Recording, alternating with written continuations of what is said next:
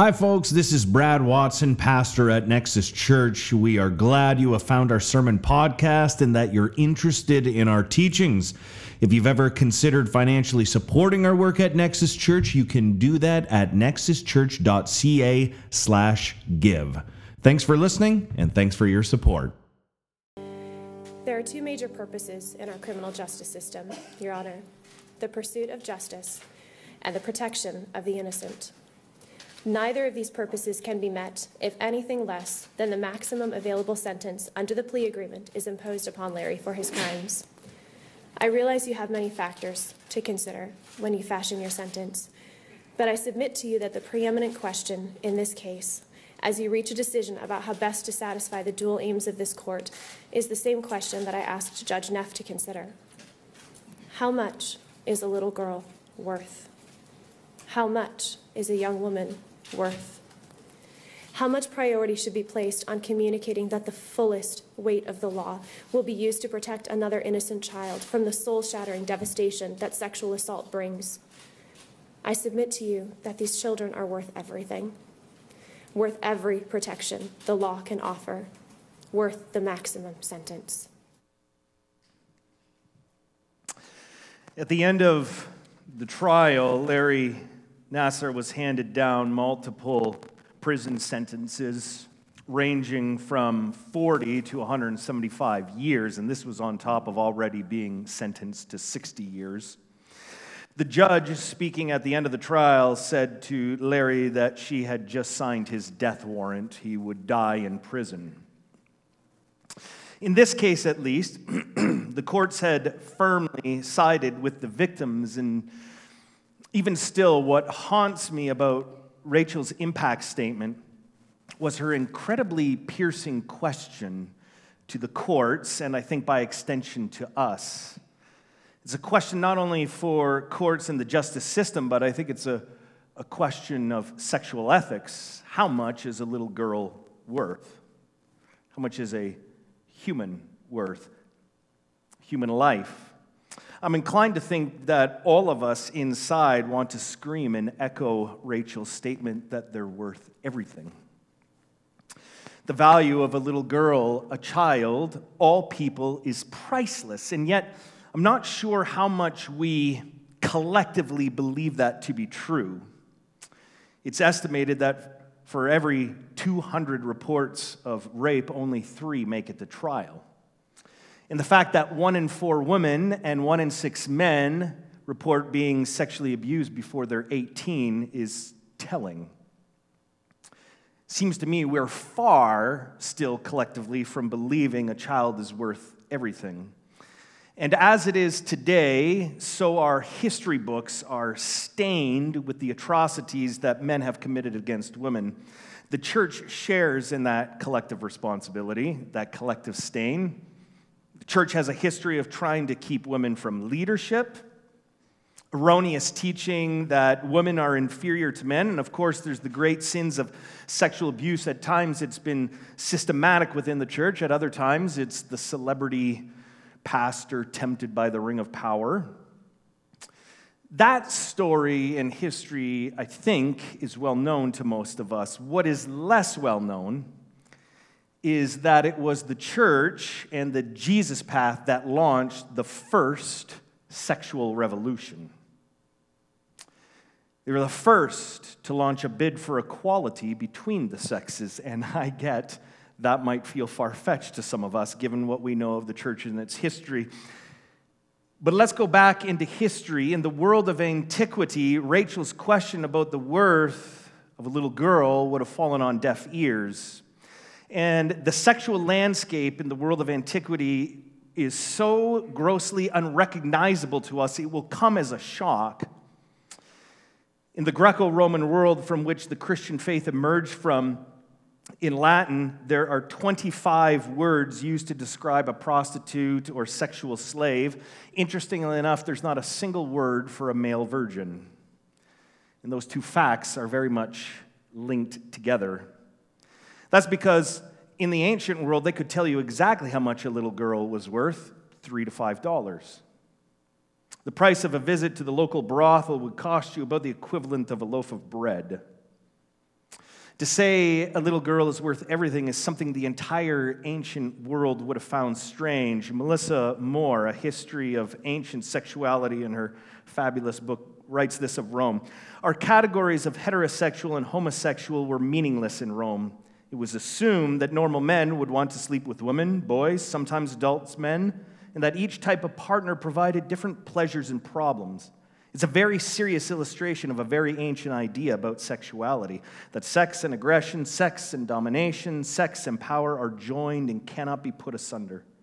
Roman culture thought of sex in terms of domination. The active male penetrates lesser creatures, whether women, boys, or passive men, defining himself as a real man and a citizen.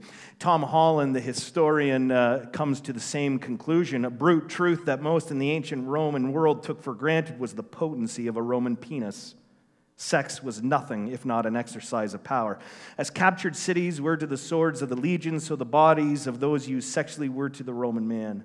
To be penetrated, male or female, was to be branded inferior, to be marked as womanish, barbarian, servile. In Rome, men no more hesitated to use slaves and prostitutes to relieve themselves of their sexual needs than they did to use the side of a road as a toilet. In Latin, the same word meo meant both ejaculate and urinate. To the presumptions that underlie this, however, Jesus and Paul brought a radically new perspective. Ancient world was harsh and brutal. And in some conversations this week, I get there's some anxiety sometimes in thinking, is patriarchy inevitable or normal? We might ask, wait, is the ancient culture, ancient Near Eastern Greco-Roman culture, isn't that indicative of all of history? When did patriarchy begin? There are a myriad of theories suggesting patriarchy has been around anywhere from 2 million years to 6,000 years. Some suggest, sort of prehistoric societies were egalitarian, but they left behind no writing, so it's hard to tell.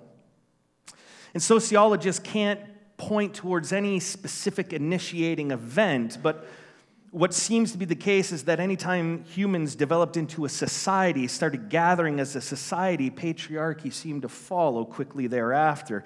Some trace it back to responsibility of fatherhood, or the shift to agrarian societies, or the dawning of the Bronze Age. Marxist thought traces patriarchy back to the idea of owning personal property.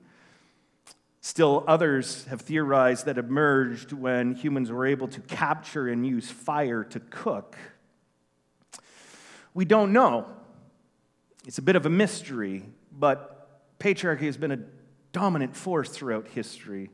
And for some, I think it leads to an uncomfortable question: is patriarchy natural? I've come to think it doesn't really matter if it's natural or not. Just because something is natural doesn't mean it's morally right. Something being natural doesn't make it good. Cancer is natural. Tsunamis are natural. The moment we give in to thinking what's natural is right, we become Nietzschean, and that's an ugly place to go. The truth is, we really don't know why or how patriarchy developed. In Scripture, patriarchy is simply painted as the result of human fallenness and brokenness. It's pictured as a world in need of redemption. But until the first century, no movement had seriously challenged it. I want to jump to how Jesus and Paul seriously challenged this, but I want to ask sort of rhetorically first, why was Jesus killed? You don't get killed as a leader for passing around nice ideas. You get killed because your ideas are challenging accepted norms. And the idea that Jesus and Paul began, precisely the ideas that would push and challenge patriarchy, are ideas that got them killed. So let's start with Jesus. And I want to share a rather shocking passage from him, but I need to clause it with context. 2 qualifiers. The first is this: in case we're prone to think this passage has anything to do with LGBTQ folk, let's get that out of our mind, because Jesus is asked a very specific question and he gives a very specific answer about men and women. Second, let us remember that marriage and divorce were very different. basically a totally different institution back then. In the ancient world, a woman had no choice over who she was married. Her parents decided that for her. She also had no choice in getting divorced. A man had to initiate that. And to be divorced for a woman in antiquity was to leave her penniless and destitute. It was to sentence her to poverty and social estrangement. One final interpretive clue to this story Jesus tells: pay attention to the men and the male disciples and how they react. So, teachers of the law come, say, "Is it lawful," they asked, "for a man to divorce his wife for any reason at all?" "Haven't you read," he replied, "that the Creator from the beginning made them male and female, and this is what he said. For this reason, a man shall leave his father and mother and be joined to his wife, and the two shall become one flesh. As a result, they are no longer two, but one flesh. So, humans shouldn't split up what God has joined together." Let's pause briefly here. For years now, I've been hunting for a post-purity, Jesus path sexual ethic. And here's what I can tell from what Jesus is saying here. First, sex is spiritual. Sex is a union of bodies, a union of lives. Sex is spiritual, and what we do with our bodies is spiritual. It's spiritual because it's baked into the fabric of creation. When God endowed humanity with the image of God, it fundamentally separated how animals have sex and how we have sex. Sex is spiritual. Of course, we all knew that 2 decades ago when Rob Bell told us everything's spiritual. The story continues. "So then," they asked, "why did Moses lay it down that one should give the woman a certificate of divorce and make the separation legal?" "Moses gave you this instruction about how to divorce your wives," replied Jesus, "because your hearts were hard.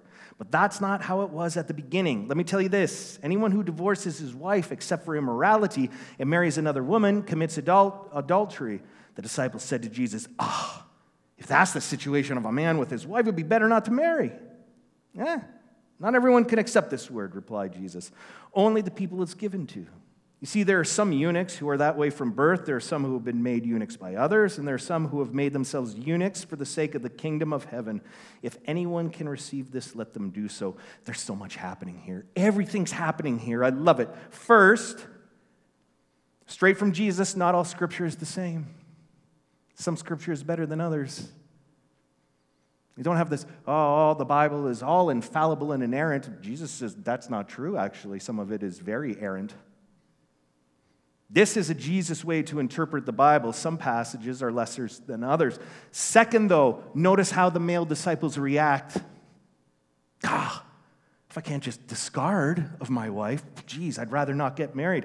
This is a direct attack on patriarchy, and a direct attack on the notion that men could use women as disposable objects. Men were used to being able to have sex with whoever they wanted. They could discard of marriages and sexual partners with great ease. And when they learn that Jesus wants to lock the marital doors, they're horrified. Jesus is the bringer of good news, but at least initially for the boys, this doesn't seem like good news. The ones who are married, I would like to know how Peter's wife felt about him responding this way, but those who are married are like, oh my goodness, I got to get out. Those who aren't married are like, I got to be careful with this. At the very least, this is bad news for patriarchy. In the ancient world, where men and women, or men used women in the same way they used urinals, Jesus is doing something unheard of in all of history. On the Jesus path, men are asked to curtail their sexual behavior and desires. When Jesus says, take up your cross and follow me, apparently that has something to do with how we live our sexual lives. Third, Jesus is so serious about this that he actually gives men an out. He admits, this is tough, I know. Not everyone can accept this. This is tough, so let me give you an alternative, men. If reining in your sexual desires and refusing to treat women as disposable objects is too much for you, good news, the Jesus path has an alternative. You can live the way of the eunuch. Cut it off.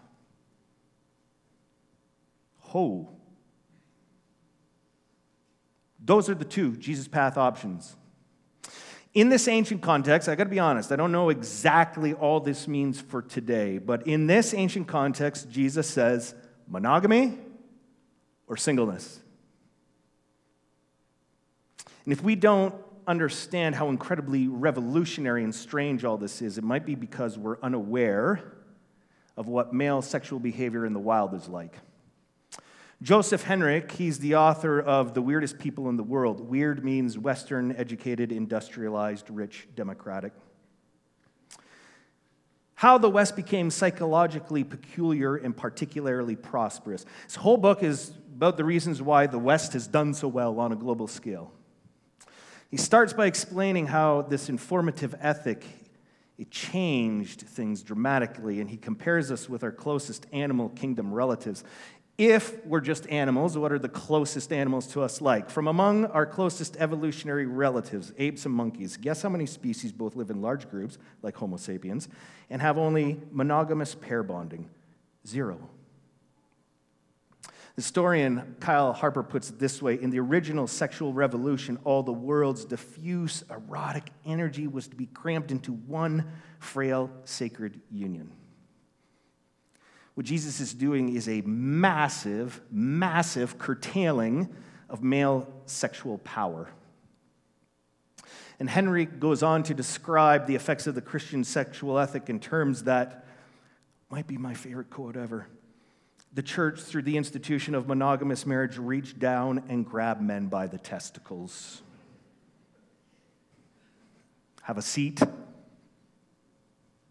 This is what the Jesus Path movement starts. Can no longer treat women as disposable. On the Jesus Path, you must be committed in sexual relations. But then Paul comes along, and he does something even bigger. In the letter to Corinthians, Paul was speaking to two extremist groups. One was, hey, we're Jesus people, that means we're free.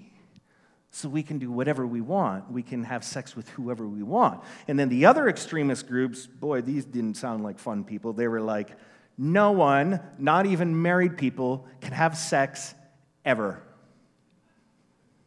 Whew. Paul's like, chill out there, Corinthians. To the first group, he says, do you not know that your bodies are temples of the Holy Spirit who is in you? Takes this Jesus idea farther. He speaks in breathtaking terms about the dignity that's afforded our bodies. We're not animals. In the ancient world, many bodies were treated like urinals, and today we're more prone to think of bodies in the way John Mayer would. They're our wonderland, a playground. But Paul says something even more daring. Your frail human body is a home for God. And the very idea imbues the human body and the physical with incredible spiritual significance. Sex is inherently spiritual because of how we were made. And then, for the first time in history, we have a new marriage ethic, a new marriage command. It's not just men, you have to stay with your sexual partners. No, husbands, love your wives. Just as Christ loved the church and gave himself up for her. This is worth noting for Paul. This is no empty romantic gesture. He writes just a few chapters later, what is love? Love is patient. Love is kind. Knows no jealousy. Makes no fuss. Is not puffed up. Has no shameless ways. Doesn't force its rightful claim. Doesn't rage or bear a grudge. Doesn't cheer at others' harm. Rejoices rather in the truth. Love bears all things, believes all things, love hopes all things, endures all things, love never fails. This has never been asked of men in the history of the world until this moment. In this sexual revolution, it's the men who find themselves for the first time in recorded history called to evolve, a higher moral state. And to the other extremist group, says no one should ever have sex. I'm going to start with these words. The wife does not have authority over her own body, but yields it to her husband. Wince, you're like, ooh. The thing was, no one in Paul's day would have objected to this. This was par for the course, okay? standard sexual ethic of Rome and the world of antiquity. Wife doesn't have authority over body. Nothing new. But then, in the same way, the husband does not have authority over his own body, but yields it to his wife. In the same way, represents a revolution. Paul is insisting on complete mutuality. The married couple are to be together as equals. It's so hard for us to appreciate how stunning this was. Today, we take mutual consent and commitment for granted, but we take it for granted now because it was radical back then, and there's a straight line from then till now. And then, for this reason, no, it is okay to have sex within marriage. It's heartily encouraged. Do not deprive each other except by mutual consent. And for a time, so that you may devote yourselves to prayer, then come together again. I honestly thought we came up with the consent sexual ethic like 5 years ago. This is the first recorded use of consent as a sexual ethic. And Paul goes further than Jesus and introduces the idea of love and consent and equality. Why would Paul get his head chopped off for these ideas? Celsus, a Roman writer, tells us exactly why. People of the Jesus path are able to convince only the foolish, dishonorable, and stupid. Only slaves, women, and little children. Gee, I wonder why, Celsus. The three groups you could readily, at any time, force to have sex with you are suddenly off the table. The slaves, the women, and children. It was foolish and backwards. But slowly these ideas, like yeast in bread, throughout decades, centuries, millennia now, have evolved to where we are today. David Bentley Hart says this: without exaggerating the degree to which any culture suddenly changes its view of the relations between the sexes, nonetheless, Paul had this remarkable egalitarianism, almost to the point that it's almost historically inconceivable. And this had its effect up through the Middle Ages. The position of women in Christian culture is more enviable than that of the woman in most cultures throughout the world at the time. That doesn't mean that there wasn't quite a lot lacking in this setup, but that's just the reality of cultural and material conditions. So often the church has missed the mark with sexual ethics and equality, and we all know this. It's failed to strive for the ideals that Jesus and Paul set out. But what cannot be ignored is how we think about sexuality and equality today flows straight from the cross to our day. And it still calls us to wrestle with four things. First, sex is inherently spiritual. If human life is sacred, the human body is sacred, then sex is also sacred and spiritual. 2, it's immoral to use and discard bodies as mere objects of sexual gratification. 3, sexual relations must be governed by mutuality and consent. And 4, sexual relationships are meant to be governed by the highest standards of love. And some of us, I don't doubt, might think, I don't like that. I don't agree with those things.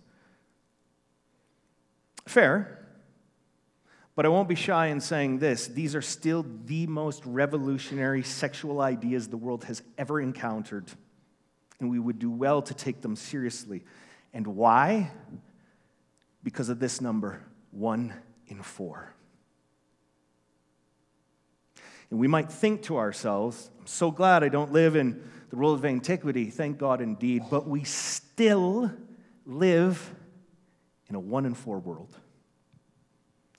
1 in 4 women are sexually abused before the age of 18, 1 in 6 men. I shudder to think what happens between 18 and 25. We still live in a 1 in 4 world. And how we think about sex and sexual ethics is important. It seemed apropos to me to give Rachael DenHollander the final word this morning because her victim impact statement wasn't just that, it was a sermon. And in particular, I ask you to pay attention to her rationale for being able to call what Larry did evil. She says, we know things are crooked because there's a straight line. That straight line is Jesus. And her words, I think, are a needed testimony for those of us still living in a 1 in 4 world.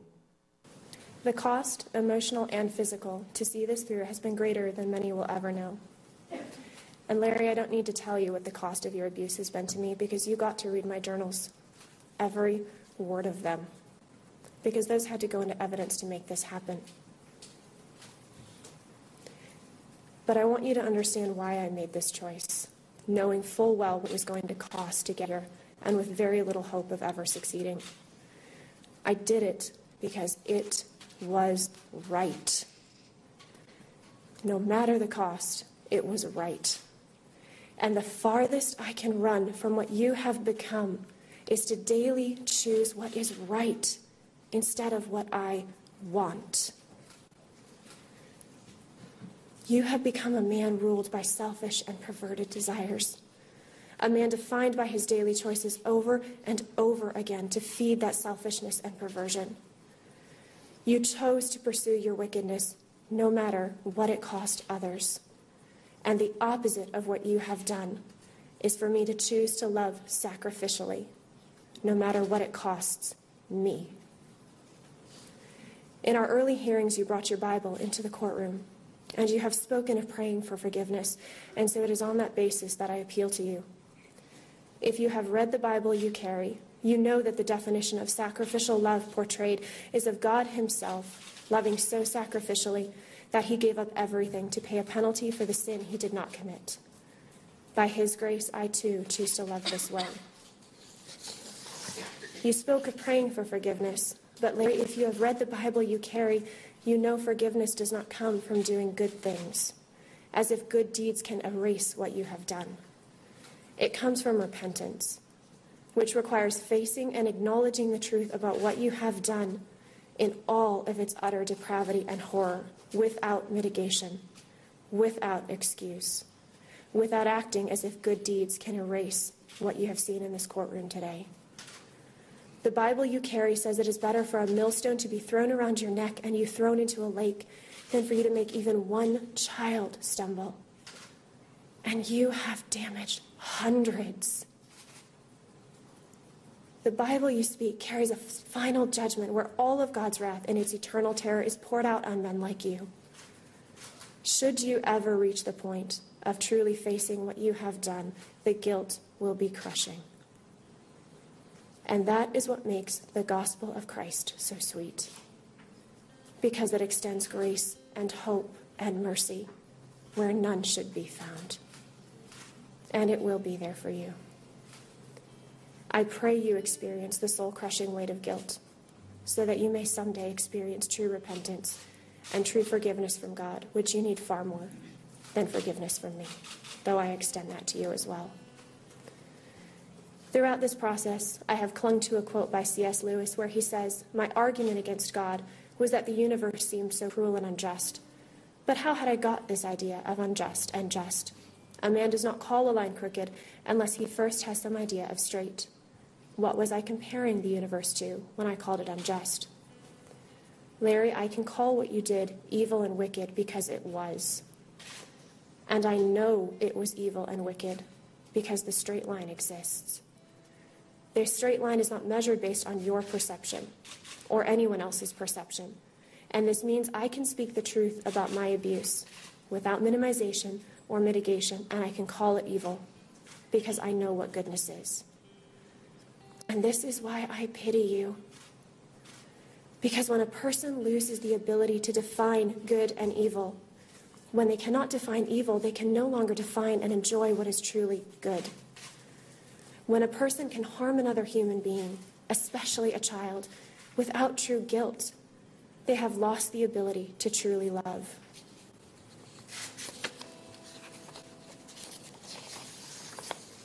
Larry, you have shut yourself off from every truly beautiful and good thing in this world that could have and should have brought you joy and fulfillment. And I pity you for it. You could have had everything you pretended to be. every woman who stood up here truly loved you as an innocent child. Real, genuine love for you. And it did not satisfy. I have experienced the soul-satisfying joy of a marriage built on sacrificial love and safety and tenderness and care. I have experienced true intimacy in its deepest joys, and it is beautiful and sacred and glorious. And that is a joy you have cut yourself off from ever experiencing. And I pity you for it. Who is going to tell these little girls that what was done to them matters? That they are seen and valued, that they are not alone, and they are not unprotected. And I could not do that. But we are here now, and today that message can be sent. With the sentence you hand down, you can communicate to all these little girls, and to every predator, to every little girl or young woman who is watching, how much a little girl is worth. I am asking that when we leave this courtroom, we leave knowing that when Larry was sexually aroused and gratified by our violation, when he enjoyed our suffering, when he took pleasure in our abuse, that was evil and wrong. I ask that you hand down a sentence that tells us that what was done to us matters, that we are known we are worth everything, worth the greatest protection the law can offer, the greatest measure of justice available. And to everyone who is watching, I ask that same question. How much is a little girl worth?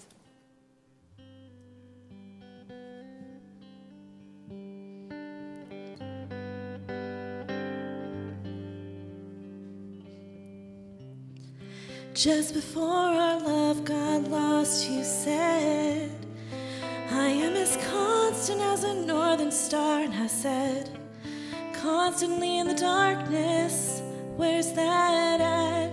If you want me, I'll be in the bar, on the back of a cartoon coaster, in the blue TV screen light. I drew a map of Canada, oh Canada, with your face sketched on it twice. Oh, you're in my blood like holy wine. You taste so bitter and so sweet. Oh, I could drink a case of you, darling, and I would still be on my feet. Oh, I would still be on my feet.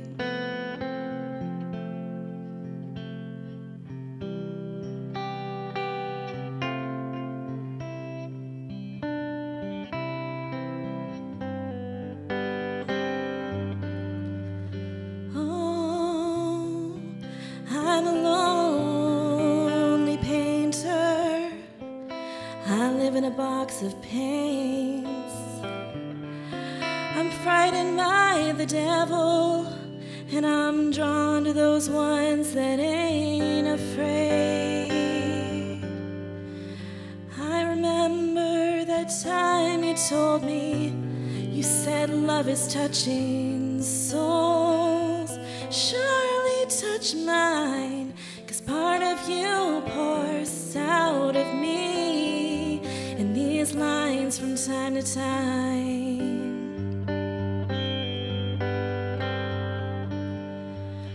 Oh, you're in my blood like holy wine. You taste so bitter and so sweet. Oh, I could drink a case of you, darling, and I would still be on my feet.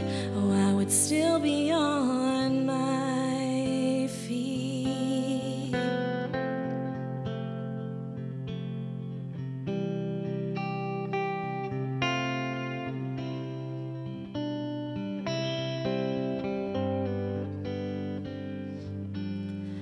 I met a woman, she had a mouth like yours. She knew your life She knew your devils and your deeds, and she said, go to him, stay with him if you can, but be prepared to bleed.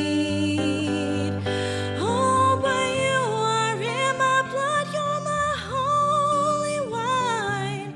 You're so bitter, bitter and so sweet. Oh, I could drink a case of you, darling, and I would still be on my feet. Oh, but you're in my blood, you're my holy wine. You're so bitter, bitter and so sweet. Oh, I could drink a case of you, darling, and I would still be on my feet. Oh, I would still be on my feet.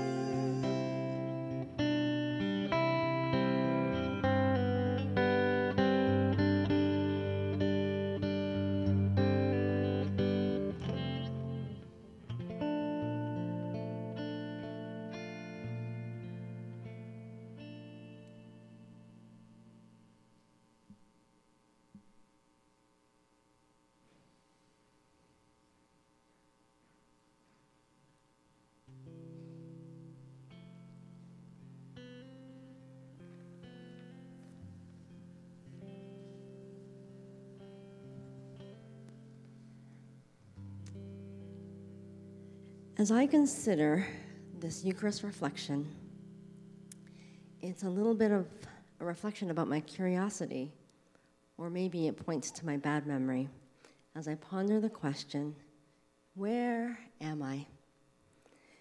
Or sometimes I ask myself, when am I? What I mean when I say this, and I ask myself with confusion and sometimes great concern, is what are the times that we live in? What is this place?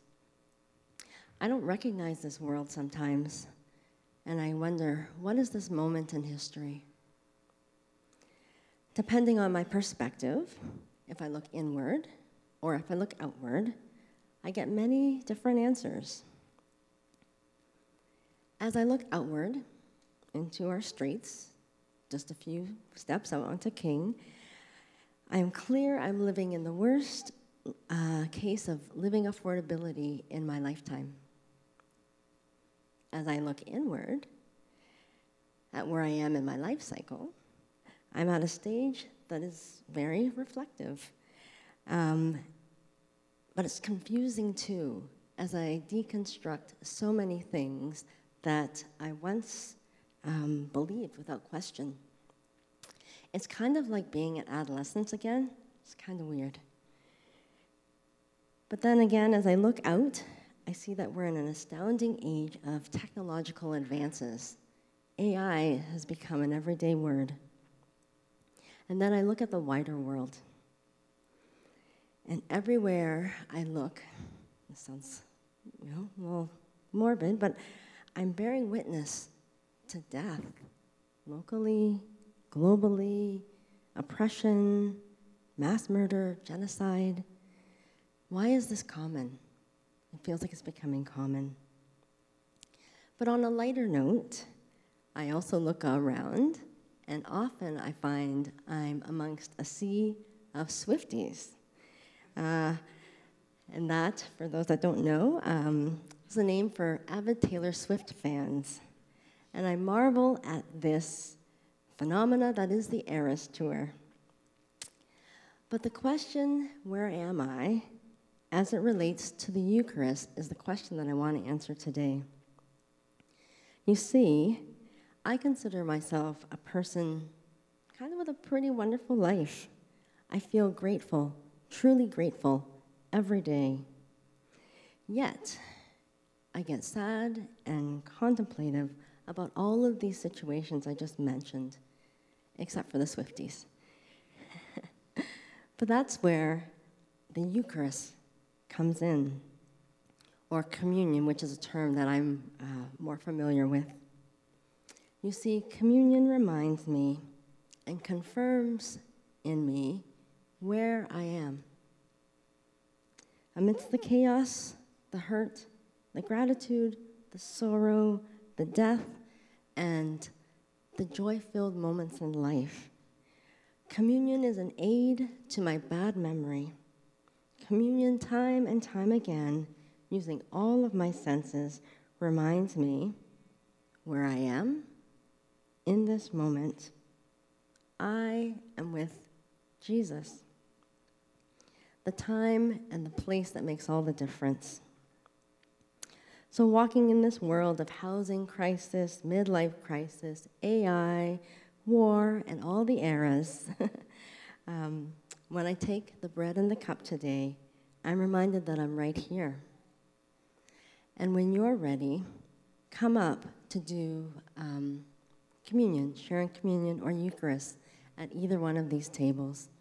There's one at the top and two on either side of me. We'll hold out the bread, or we'll hold out the gluten-free crackers to you and take a piece. And you can dip it in either the juice or the wine. We will say to you that Christ is here, and you will take it in.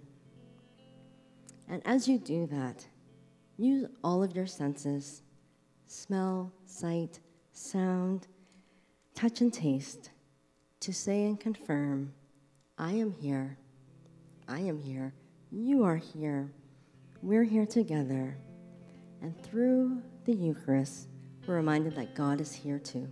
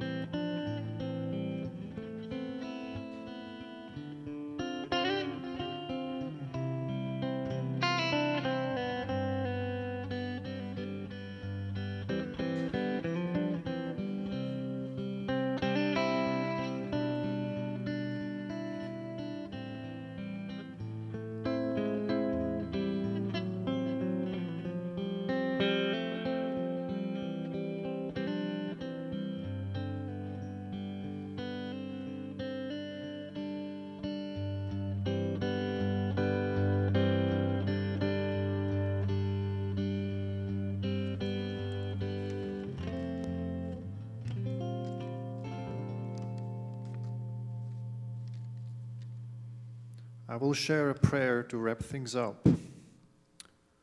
God, you never stop chasing us, where pain is piercing through us, into communion, into joy.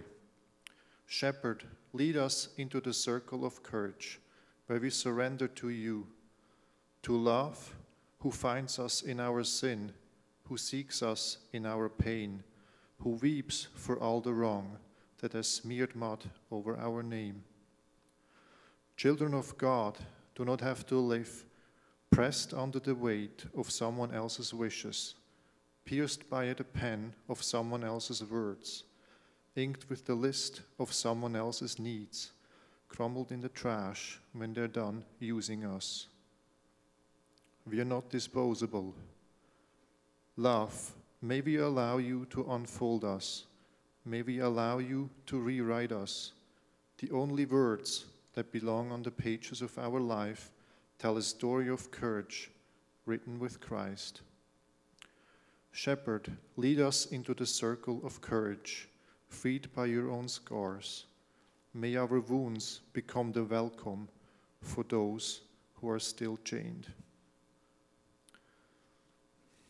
In peace, you may go and join us for some soup. And if you don't have brought any like me, still join us.